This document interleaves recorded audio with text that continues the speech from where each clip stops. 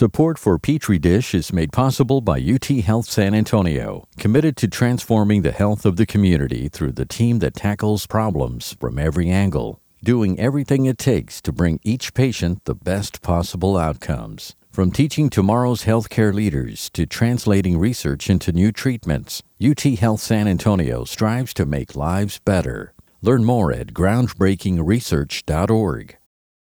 We eat earlier. Is the food here good? Oh, ma'am, yes it is. Oh, good. Especially on Wednesdays. What's on Wednesdays? It's a Mexican food day. Oh, yeah. And they have a little bit of everything. I like that. Previously, on Petri Dish, we met Virginia Hernandez. Virginia had been living in an infectious diseases hospital for 6 months at that time. Ultimately, she would live at the Texas Center for Infectious Disease for 9 months, undergoing grueling treatment for tuberculosis. And she, to this day, has no clue how or when she was infected. Yeah, that's one thing that it is, that I will probably never know how I got it. Like they said, I could have had it in my system for 20 years. You know, I'll never know how I got it. Most people infected with the bacterium that causes tuberculosis don't know they even have it. But some kind of stress to the immune system can activate it. In Virginia's case, it appears to have been COVID. When she got COVID last year, she also became symptomatic for tuberculosis, and she got very, very sick. Yeah, they were scared. It's a scary process. I didn't know that all this stuff about TB to begin with. You know, I've heard about it, but I never knew how dangerous it was, or how, what could happen. You can actually die from this disease. And she thought she might die, which is why she agreed to a 9-month stint at the last freestanding TB hospital in the United States. And what she's learned is that while everyone's heard about TB, it's threaded throughout world history and popular culture, they don't know much about the actual disease. She didn't. Well, I didn't really know nothing about it. I had just heard about it. You know, they test you like when we were in school and stuff. Now I know that you can get it anywhere in your body practically. I mean, if you don't take care of it, it comes back. You stop your medication. You can give it to somebody if you really don't care, don't want to take your medicine. You leave it, so you're going to give it to somebody else. So it's very important to take the medicine. But the medicine can be really hard on people. It can even be toxic, and it doesn't always work. Drug-resistant tuberculosis is becoming more common. The antibiotics that only 80 years ago turned TB from a voracious killer of an estimated billion people to a treatable disease just don't work anymore. So what do we do about that? Thankfully, some of the greatest minds in science are working on that very question, and I talked to one of them. From Texas Public Radio, this is Petri Dish. I'm Bonnie Petrie.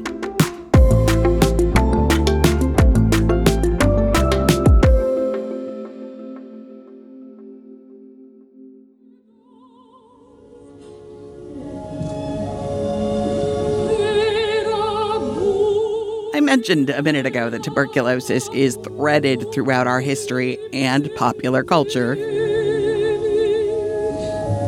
Listen to poor Mimi in Puccini's La Bohème. If someone coughs like that in an opera that was first performed in the 1890s, you can bet they have the consumption, tuberculosis. And that, before the final curtain falls, they'll be dead.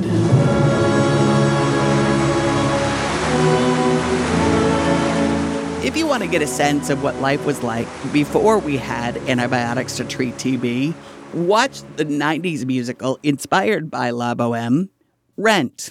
In the updated take, Mimi is HIV positive. Spoiler alert, if you're going to go watch Rent and you don't want to know what happens, Mimi doesn't die in Rent, although another character does, and if this character's death doesn't wreck you, I don't want to know you. But the point is, if you're as old as I am, you remember what it was like in the 80s and the 90s when we didn't know much about HIV or AIDS, but we knew if you got HIV, you would certainly, eventually, and likely agonizingly die. Well, that was tuberculosis before antibiotics. And now, with drug-resistant TB, we're being forced to consider what life might be like with tuberculosis after antibiotics. One of the people who does that for a living is in San Antonio. Larry Schlesinger, professor, president, and CEO of Texas Biomedical Research Institute. I'm an active physician scientist, and my area of specialty is airborne infectious diseases, and my primary area of focus is tuberculosis. Texas Biomedical Research Institute has been selected as a premier training center for TB researchers of the future by the National Institutes of Health. More on that later, but I point it out now so you know Dr. Schlesinger knows tuberculosis. It's an armored bacteria. It knows exactly how humans respond to it. It laughs at it. It's growing in the places it shouldn't be growing. And as a result, that battlefield is pretty intense. The bugs are winning. We need better drugs. We need host-directed therapy. We need better approaches because this is a very human-adapted organism that has been around for centuries. Now, that's not how we typically think about tuberculosis in 2023. In fact, most of us don't think about it at all. If we think about a potentially deadly infectious disease that can viciously attack the lungs, we're probably thinking about COVID. So COVID became the number one infectious disease cause of death for a while during the pandemic, and it actually rose above tuberculosis. But tuberculosis remains by far the number one infectious disease killer of humans worldwide. Over 10 million people get ill with TB each year, and over 1.5 million people die of tuberculosis each year. Those numbers are staggering. Over 1 billion people, it's estimated, have died of tuberculosis, far in excess of any other infectious disease. Which, like Virginia mentioned a few minutes ago, and Dr. Schlesinger confirmed, can infect you anywhere. Now, 80% of tuberculosis is in the lungs, but 20%, the bacteria can wake up outside the lungs, like in the spine or in the kidneys, in the bone marrow. And rarely it can be transmitted sexually and can cause infertility. I recently read a case study about a man in his 50s who went to the doctor with pain and swelling in his right testicle. It was tuberculosis. Right. Tuberculosis can reactivate just about anywhere. So you can see case reports in the testes and other parts of the reproductive tract. They're all about 5% or less. So TB is most often in the lungs, pulmonary, but it can also be extrapulmonary. Now, there is a vaccine against tuberculosis, but it isn't very good, and it's not widely used in the U.S. So treatment for TB since 1944 has been antibiotics. We have a limited number of drugs, and they're toxic. And even with those drugs, over years of therapy, people still can die of tuberculosis. So resistance has a major impact on outcome. And that resistance has been slowly increasing, not a huge amount, but it's been increasing enough to continue to be a concern. Resistance in TB is categorized as drug-resistant, multi-drug resistant, or extensively drug-resistant, and Dr. Schlesinger says we are in a race to find new treatments. Oh, it's absolutely a race. You know, the problem is that humans evolve very slowly. Our immune systems evolve very slowly over generations and generations. Microbes evolve much more quickly, and they can mutate and change readily all the time. It is definitely a race.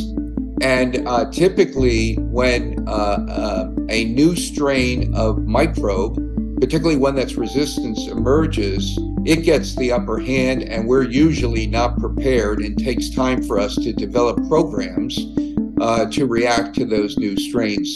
So we tend to lose the arms race due to microbes.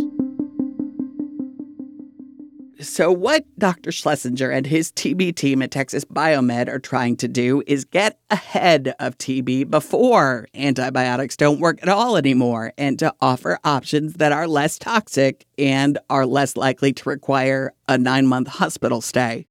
The goal of the future is to have more drugs, vaccines, preventive measures available if and when the next infectious disease crisis comes. And that is a very good thing, because after decades of decline, the number of cases of TB in the U.S. is going up again. More on that when Petri Dish continues.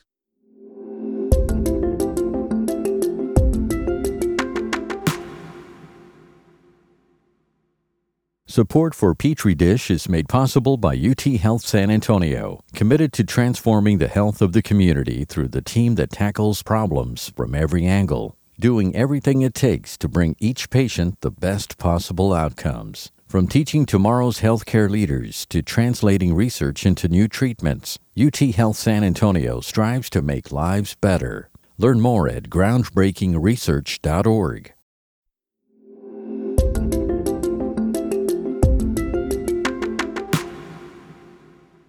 Welcome back to Petri Dish. I'm Bunny Petrie.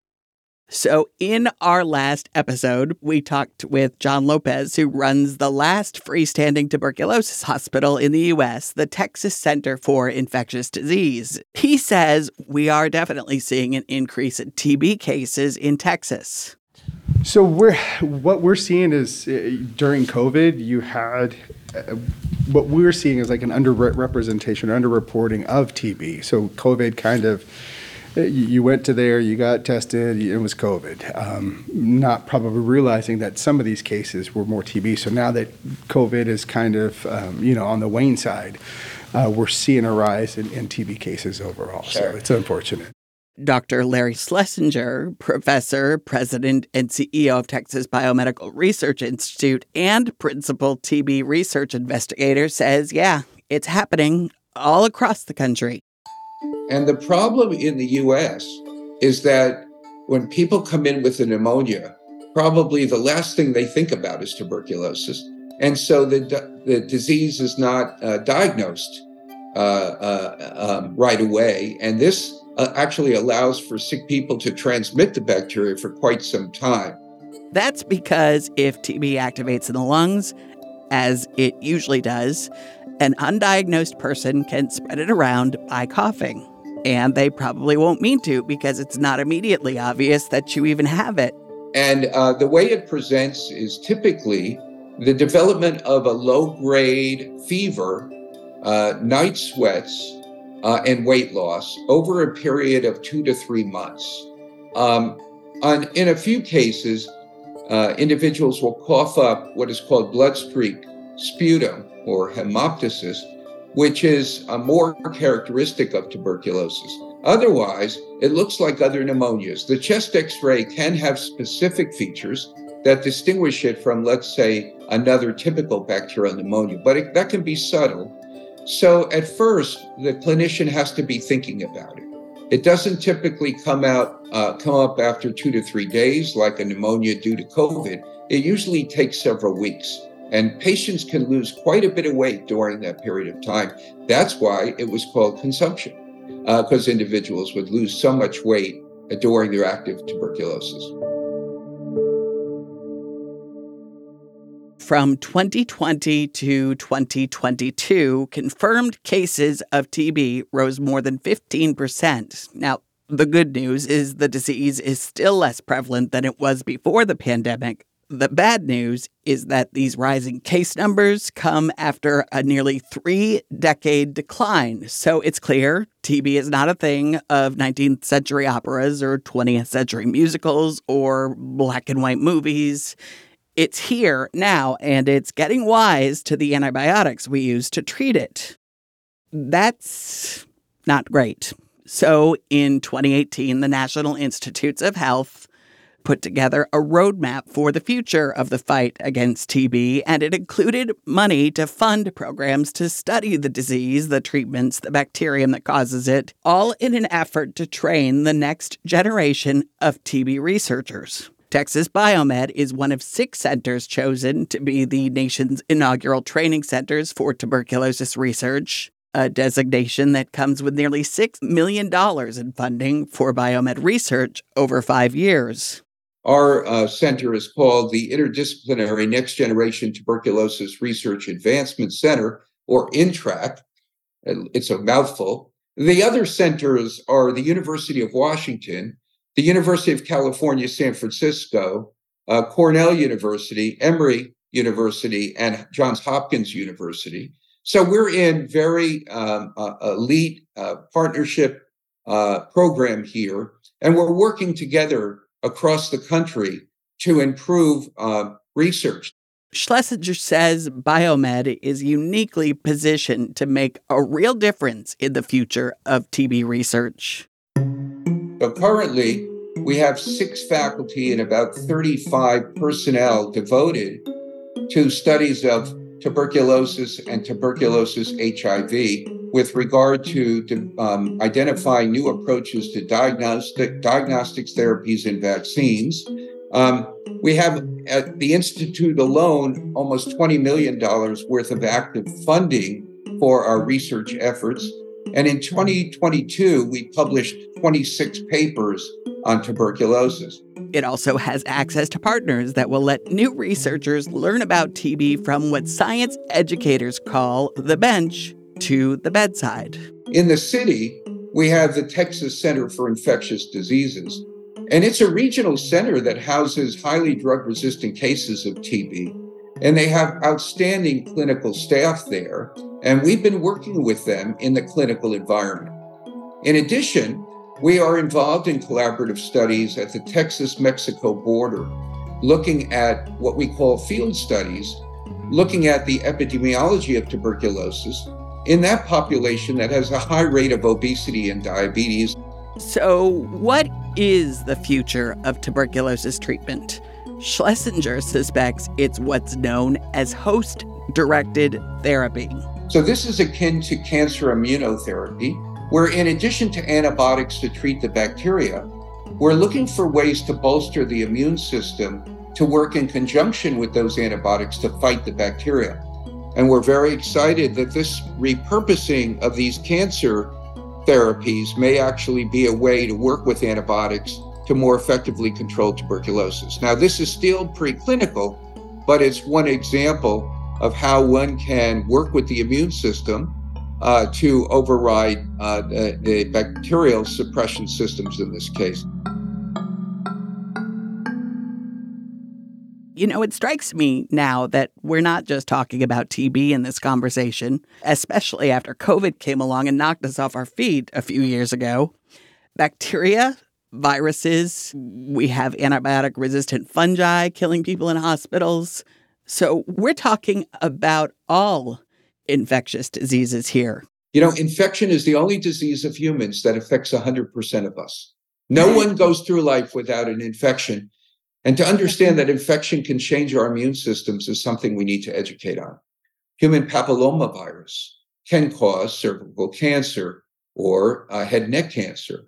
Strep throat can lead to rheumatic fever and valvular disease of the heart. Hepatitis B can cause liver cancer. We've known about this. So-called enteroviruses that occur every year can cause type 1 diabetes. So these are diseases that, plague humankind and will continue to plague humankind until we get more effective therapies. And that's what they're working on at Biomed.